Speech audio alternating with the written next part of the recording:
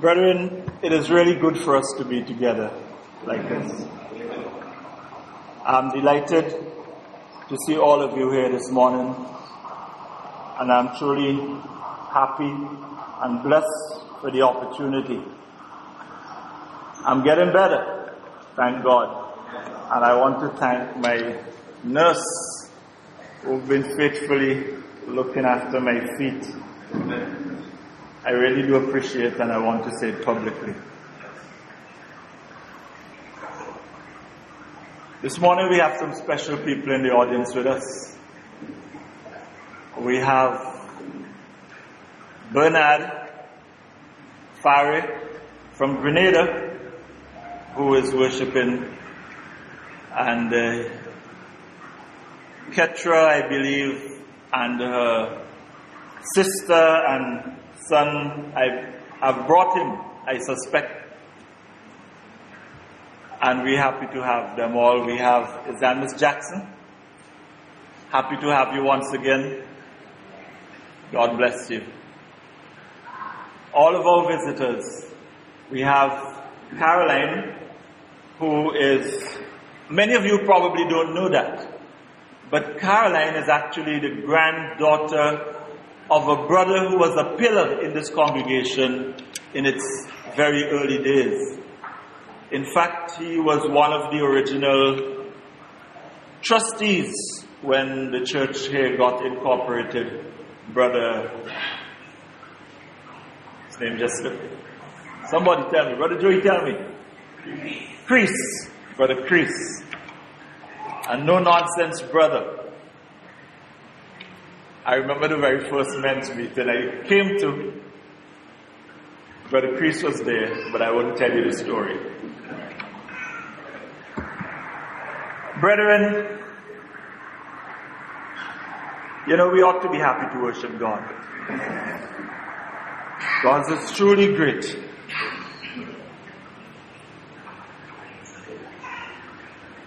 Some of our brethren are overseas, and we need to remember them, and I trust that they have an opportunity to worship this morning. Sister Richards and Brother James, we must remember him. And those who may be studying. I haven't seen Raffaella, so I'm not sure if she's home on holidays. We have to remember our brethren. I want to ask you to turn your attention to Genesis chapter 4. Genesis chapter 4. But as you turn there, sometimes when a preacher asks you to turn to a passage, I suspect your mind should be racing and saying, hey, I wonder what is he going to talk about today. But when we talk about Genesis chapter 1, what do you think about? You think about the big creation. You think about the beginning of it. God created heaven and earth. We asked about Genesis chapter 2, and you begin thinking about the Garden of Eden and its beauty and the work that God gave man to do there, and that wonderful marriage ceremony. When we think about Genesis chapter 3, somebody comes in the picture to corrupt it. Satan enters, and we think about sin, and we think about the consequences of sin. And in Genesis chapter 4, we begin thinking about having children. Adam and Eve having children. And we think about something else. Apart from the genealogy of that early folk. Well, if we look at Genesis chapter 4, and I just read from verse 5, it tells us, but unto Cain and his offering he had no respect. And Cain was very wroth, and his countenance fell. Those of you who know the story know that God had no respect to his offering, but God had respect to the offering of his brother Abel. Verse 6 says, and the Lord said unto Cain, Why art thou wroth, and why is thy countenance fallen? And I want us to zero in on verse 7. If thou doest well, shall thou not be accepted? If thou doest not well, sin lieth at the door, and unto thee shall be his desire, and thou shalt rule over him. And Cain talked with Abel his brother, and it came to pass, when they were in the field, that Cain rose up against Abel his brother and slew him. That makes me sad. That should make you sad. I believe it made God sad. Certainly it must have made Adam and Eve sad. Brethren, verse 7 in the contemporary English version reads like this. It says, if you had done the right thing, you would be smiling, but you did the wrong thing. And now sin is waiting to attack you like a lion. Sin wants to destroy you, but don't let it. I want you to listen to that again. Sin wants to destroy you, but don't let it. You see, when God came and spoke to Cain about his demeanor, because he was angry, he was wroth, as the scripture said, God was trying to help Cain to snap out of it and to do better. He could have changed. The word of God is truly powerful. When we hear the word of God, it is to make us change for the better. Sometimes when we hear the word of God, all of us are guilty to some extent. We have a tendency of taking it and shoveling it up and throwing it with somebody else. That's for you. That's for you. And forget that first and foremost when we hear the word of God preached, it is for me. Each of us. God has all authority over every one of us. Fathers in homes, mothers in homes, children in homes. Elders in the church, evangelists in the church, teachers, preachers, deacons, whatever. Prime ministers in the nation, kings and presidents, whoever they are. God is in control. But Cain made the wrong choice. He did not use God's words to do better. To say, you know what? Lord, next time I have an opportunity to make an offering, I will give you what you want. The Bible tells us in verse 8 that Cain talked to Abel his brother, and it came to pass that when they were in the field, he rose up against Abel, his brother, and slew him to pity. Brethren, these days, many people are addicted with their cell phones. I thought it was a cell phone Jamali was bringing us. Nobody called me when I'm in worship. You know, when I used to be a manager at the airport,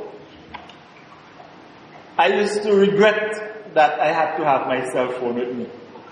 But I used to try to keep it on vibration. Because you could be in worship and somebody would call and say, oh, you know, somebody couldn't work. Especially when I used to be in charge of the air traffic controllers. Somebody couldn't come to work. And then you have to run to find somebody to take that place. And if you can't leave the service undone. So you know what happened? You have to go. And it happens so many times. I'm not complaining, but I have a feeling it had something to do with the condition of my heart today. That stress. It probably had something to do with my other medical problems, because stress is a terrible thing. But thanks be to God. People are addicted with their cell phones. You know, the story is told that a businessman invited one of his supervisors to lunch at a restaurant. And while they were there, within the first 10 minutes, supervisor's cell phone rang. Took the call. You say nothing wrong with that. Nothing wrong with that.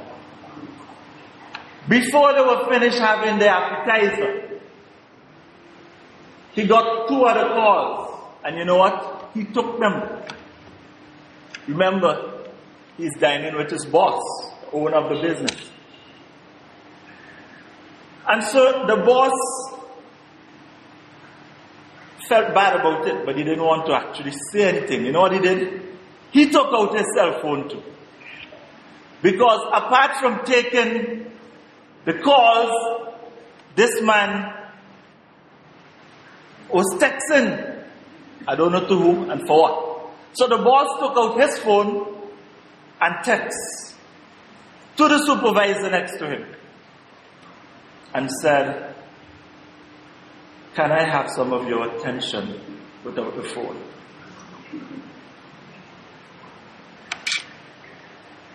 You know, we allow gadgets to rule us sometimes.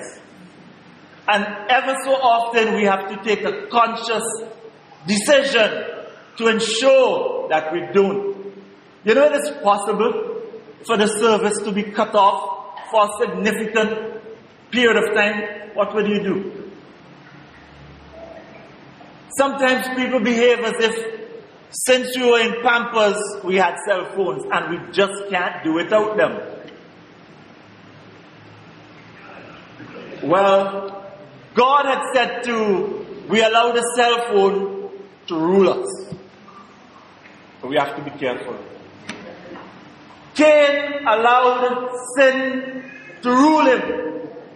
Even though he was warned by God, God said to him again,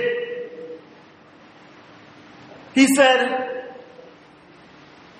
"Unto thee shall be his desire." Sin wants to get us. Sin wants to get every one of us. But he also said to him, "And thou shalt rule over him." God was hoping that Cain would be strong enough to rule over that. But he wasn't. He got worse. I hope and pray that all of us here today would have that desire. The lesson, do not let sin destroy you. Do not let sin destroy you. You see, in James chapter 1, the writer tells us, "Let no man say when he is tempted, I am tempted of God." For God cannot be tempted with evil. God never tempts anybody with evil. Neither tempted he any man. But every man is tempted when he is drawn away of his own lust and enticed. You see, Satan, who is the author, he has a way of nicing it up and prettying it up and making it look real good. You can't do without it. But we are the ones who are drawn away. You can't even blame the devil. He has to do his work. He has no hope of salvation. And he wants to get us to be with him. But when he dresses it up and says, "This is good," each of us have a choice to make. We have a decision to make. Life is short, my brethren. Friends, life is short, but eternity is forever and ever and ever and ever. Don't let sin destroy you. Every man is tempted when he is drawn away of his own lust and enticed. And then when lust hath conceived, it bringeth forth sin. And sin, when it is finished, bringeth forth death. Death. You know, the world don't like to talk about sin.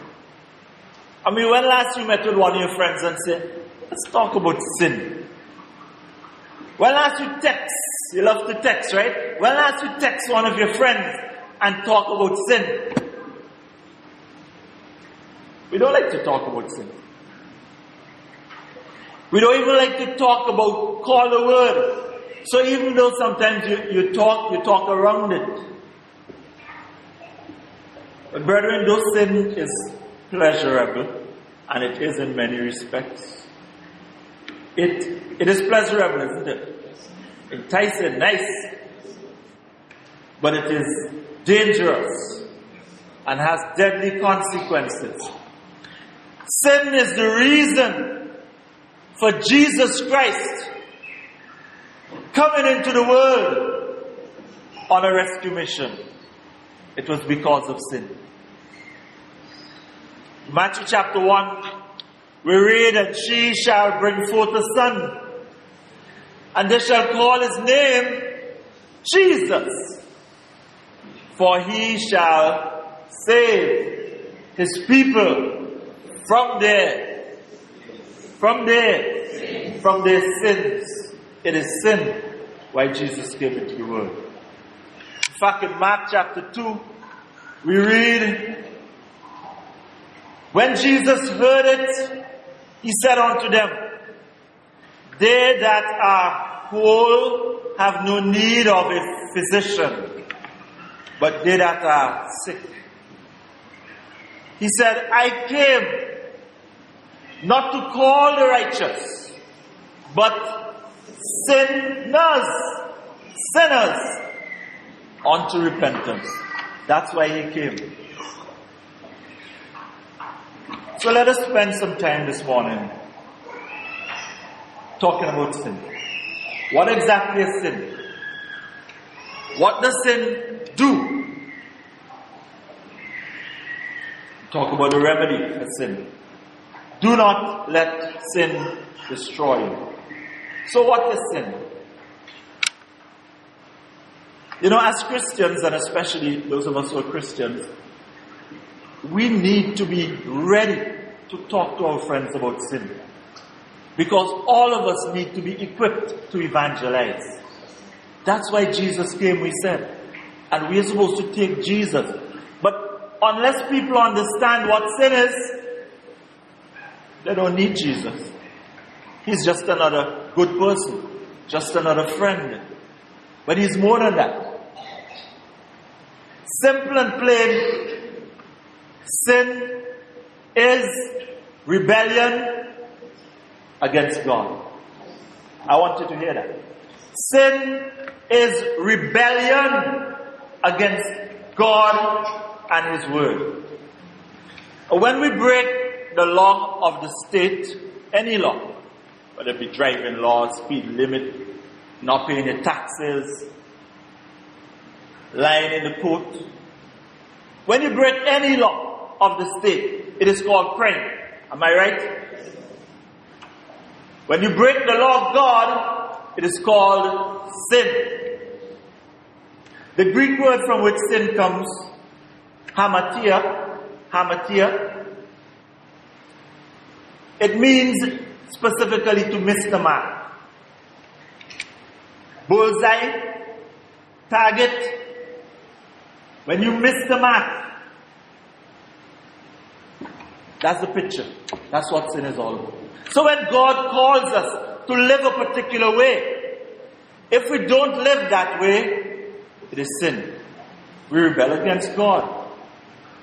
Whosoever committed sin also commits lawlessness, and sin is lawlessness. 1 John 3:4.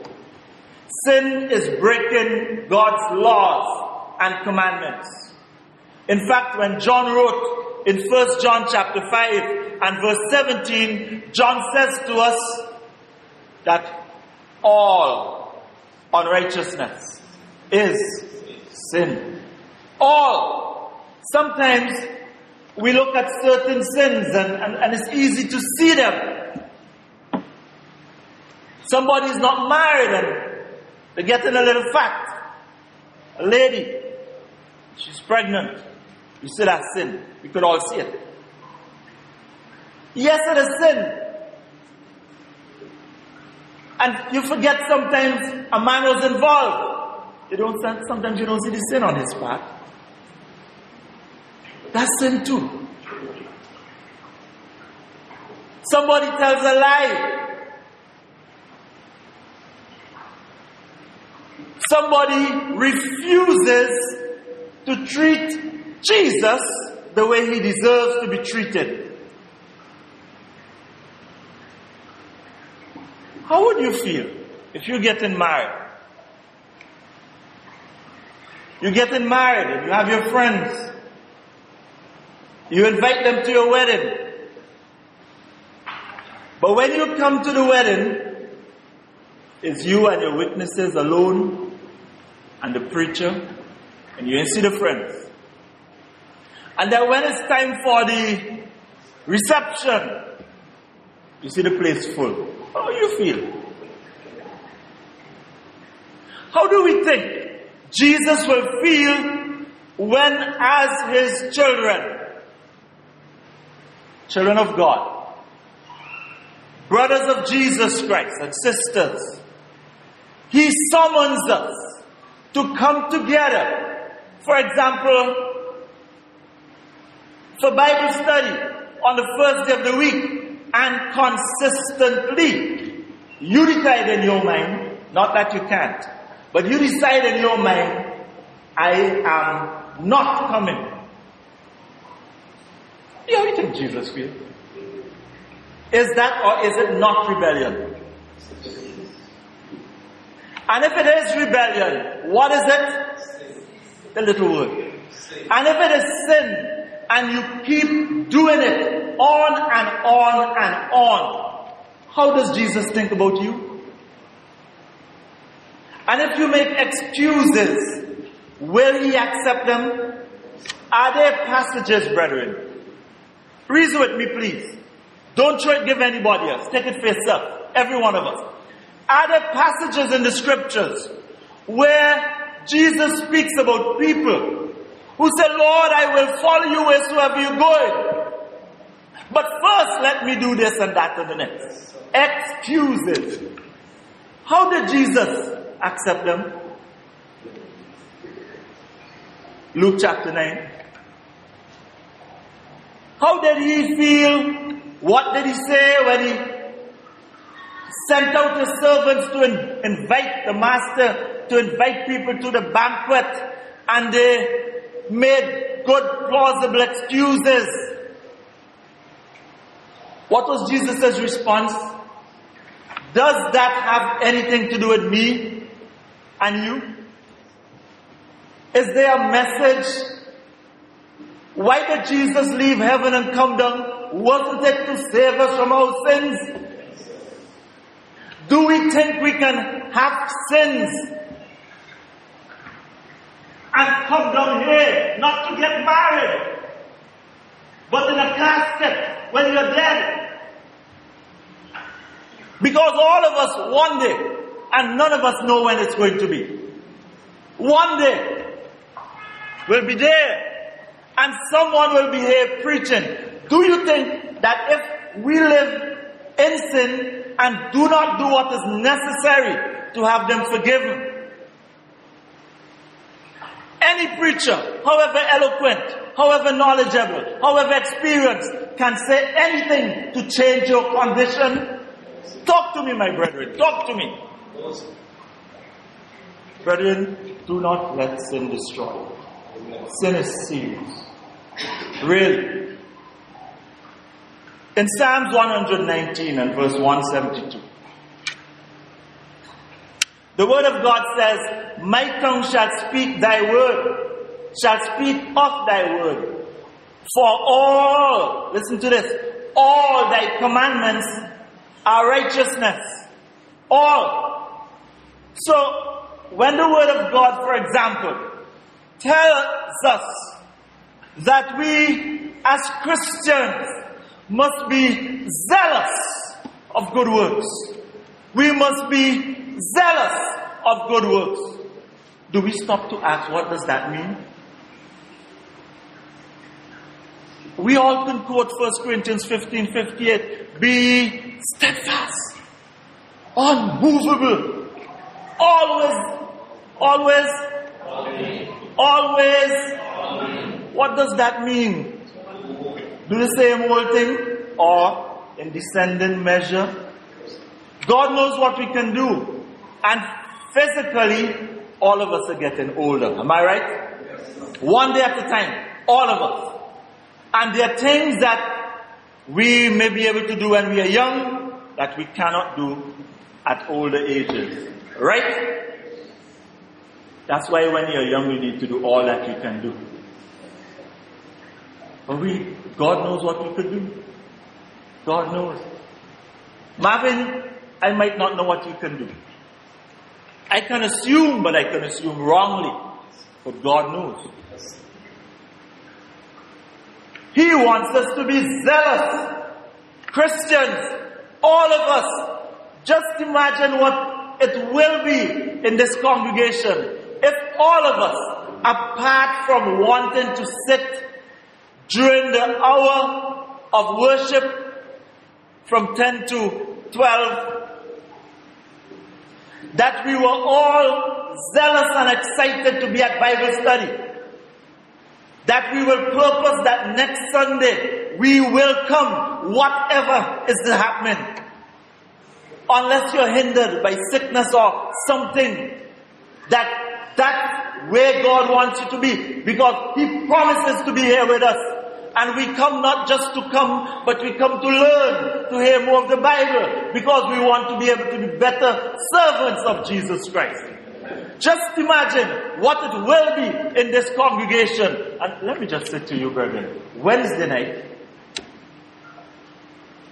over 60, maybe 67 persons were here for Bible study. That was so good. That was wonderful. And I want to commend every one of those 67 people and to encourage you, continue keeping on. We're getting better, aren't we? We can do better. We have to be serious about it. But what about if when we learn, we take what we learn and we carry it out there? At school, in the community, when you text, when you Facebook, when you whatever you just do. What's up? I just fixed it. I heard a lady trying to talk about WhatsApp. I don't know because I don't use it as such. But I hear it. What's up? She's talking about WhatsApp. She mean WhatsApp. Anyway, alright. Brethren, what a difference it could make when we talk to our families. You see, we must understand what sin is. Little sin can destroy people for all eternity. And that's why we need to take it seriously. We sin by omission and commission. You know that. When we talk about sin, and you think of some of the things that sin does and can do, sin separates man from his maker. I believe we have heard that so often that it don't mean too much to us anymore. That's one of the problems. If you don't take the scripture seriously, you hear it, you say, I hear that already. How much times you can say that? But you're not doing anything. Sin separates man from God. God is the maker. God is the giver of life. And when we are separated from God, Jesus once spoke to a multitude in John chapter 8, and He said to them, I go my way, and where I go you cannot come. And He speak about them dying in their sins. If we are separated from God, and we die in our sins, we are going to an endless hell, torment, torture. It's not going to end. It is because of the love of God that He warns us about sin. It is because of His love why He sent Jesus and why Jesus built His church and calls us out of the world into His church and never give any authority for the establishment of any other church or churches. Are you hearing me? And that's why we need to carry the message to the world that God wants all of us in one body. Well, everybody's not going to bother with you. But there are a lot of people who say they're following Jesus and they find themselves in organizations that Jesus never spoke about. In fact, when He speaks about them, it is in the negative. Because He says, whosoever is not with me does what? So He speaks about them. He says there shall be one shepherd, that's Him, and one fold. So when there are many folds, He speaks about them. But it is in the negative. Are you hearing, brethren? We Christians. So sin separates man from God. Sin robs us of peace. Talk about stress a while ago. Sin robs us of peace. Isaiah 57 and verse 21. Isaiah 57:21 says, there is no peace, saith my God, to the wicked. When we rebel against God, He calls us wicked, whoever we are. Man, woman, boy, girl, rich, poor, high, lowly, educated, not so well educated. Doesn't matter who you are. He says there's no peace. So you're robbing yourself. That's why when Paul wrote to the Romans in Romans chapter 5 and verse 1, Paul said, therefore being justified by faith, we have peace with God through Jesus Christ, the Lord Jesus Christ. You see, in our sins we don't have peace. Thanks be to God, Jesus came. And when we obey Him, we can be justified. Just as if you have not sinned. And when you are justified, when your sins are forgiven, you have peace. But what about if you are washed? And you go back to live, instead of living to please God, you live to please yourself. Because no Brother Joey rule in my life. That man, Brother Jack, he think he's this or he think he's that. He war on my life. I don't want you on your life. I love you and I want you to go to heaven. That's all. And I know how serious sin is. And if even you vex with me, I will still tell you when I have an opportunity. We need to follow Jesus. All of us. Are you hearing me, brethren? I need to follow Jesus. And when I'm not doing it right, you have an obligation to tell me. Take it seriously too. Are you hearing me? We should all want to go to heaven. That's what it's all about. That's what it's all about. You know Jeremiah, my favorite prophet, just in case you never heard that. Jeremiah says in Jeremiah chapter 3 and verse 25, he says, we lie down in our shame.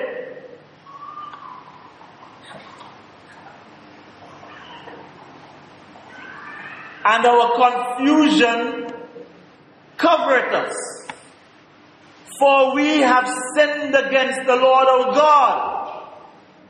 We and our fathers from our youth, even unto this day, and have not obeyed the voice of the Lord our God. Jeremiah said, I lie down in the shame. They ain't doing anything to change that. You know, we can do something to change the situation when we sin. Not by ignoring it. Not by walking away. Or keep on doing what you're doing. Or pretending that it's okay. No.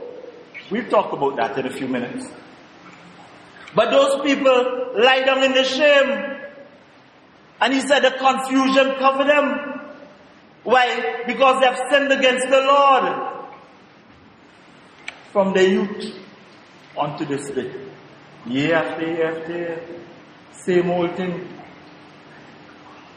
God expects us to be growing as Christians.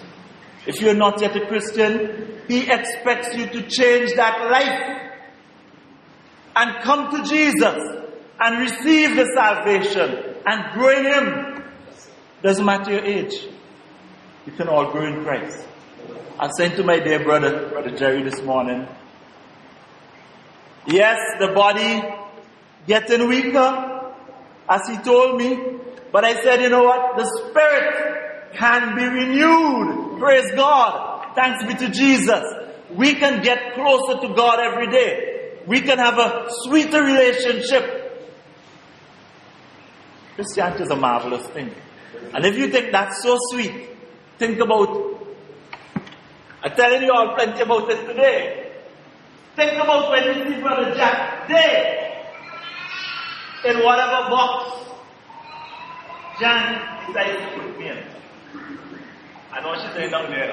Who tell me you're going before me? But I always tell her, I wanted to bury me. And God will grant me that. But you know, in all seriousness, think about the joy. If you remain faithful to God, if you do not allow sin to destroy you, you know when you're there is no more temptation. You know you don't have to study to pay the bills anymore and check if your license up or anything. You know you don't have to worry if you have a neighbor who just give you any horrors. Thank God I don't have neighbors who just give me horrors, but I have a neighbor who has a dog. I can't even sleep at night. Come. I don't want to take the communion thing, but it has a metal pan, and this thing is just beat up this pan, and anyhow in the night you waking up and you are, oh my goodness, what's torment? You think I can have that when I have my box after that? Not done. You get me? That's done. If you have children who don't treat you well or who behave in a way that you're not happy about, when you're there, you don't have to worry about them no more. No? You do your part here. Try to encourage them and correct them here. No. When you're gone, you can't do it again. Brethren, it's a wonderful thing to die as a Christian. Yes. Don't allow sin to destroy you. You know,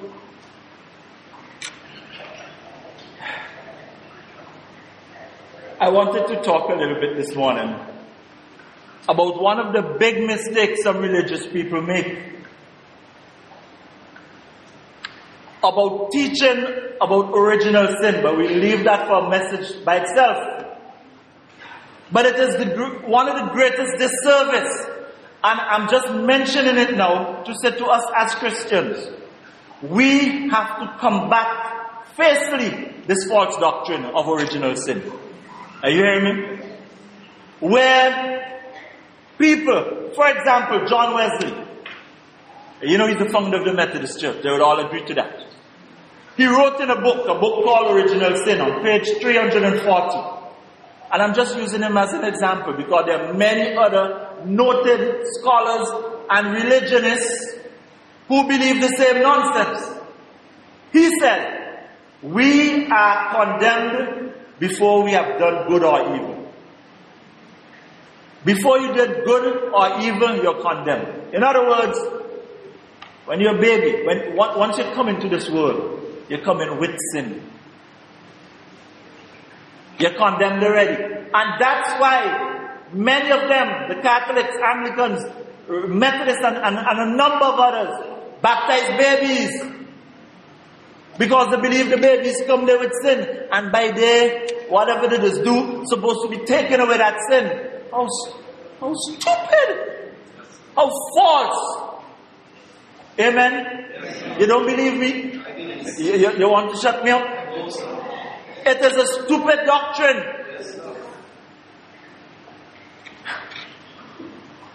We talk more about that. Brethren, I just want to say to us that Jesus Christ died for our sins. Because we all have sins. Not because we came with it, but because, as the Bible says, for all have sinned. We did something, we sinned, we disobeyed God. Sin is the transgression of the law. We did something. And I am guilty. I don't know about you. I sin. But Jesus died for our sins. That's the gospel. 1 Corinthians chapter 15. Thank you, Jesus. Thank you.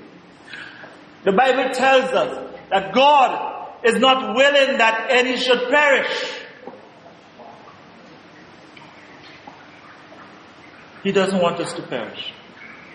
He is not slack, as some call slackness, but is long suffering to usward, not willing that any should perish, but that all should come to repentance. Are you willing to repent? You say, well, Brother Jack, I'm a Christian already. Fine. If you obey the gospel because you repented then, and you confess the name of Christ and you were baptized for the remission of your sins are washed away. But if you keep on living in rebellion, how does a Christian get forgiveness of sin? By pretending you don't sin? The Bible says, if we say we have no sins, we lie, isn't it? We deceive ourselves. So let's not deceive ourselves. But when we have our sins, He has made a way to forgive us still. That's the wonderful news for the Christians. That's what the church needs to hear continually. But it comes only if we will repent. If we will change our course. You can't continue the way you're going. If you continue it, I am saying to you, by the authority of the Word of God, that you will die and you will go to hell. Now, I don't want that for yourself. I told you already that a sister said to me, I don't remember where we were, I think we were at a hotel. I don't remember. But I remember some time ago, somebody said to me, Joel, Jack, I will see you die and go to hell. But you know what that did to me? I feared hell. Not because I did any evil, trust me. Because I was rebuking them for the behavior that they were carrying on in the church. And then you don't want me to tell you the rest of the story. While that person was saying so, that person was living in adultery. And I didn't know. And a lot of people did not even know it either. But that person was saying that to me. Thank God I believe they got it straight. And I hope that anybody who is living in sin will get it straight. You cannot live in adultery. And I don't mean what man call adultery. Because man and God always have different standards, right? But whatever God calls sin, that is sin. Thank God. We don't have to. And that's why Paul was able to say in 1 Corinthians chapter 15 and verse 57, thanks be to God which giveth us victory through our Lord Jesus Christ. You don't have to allow sin to destroy you, but you have to be willing to obey Him. We will make mistakes.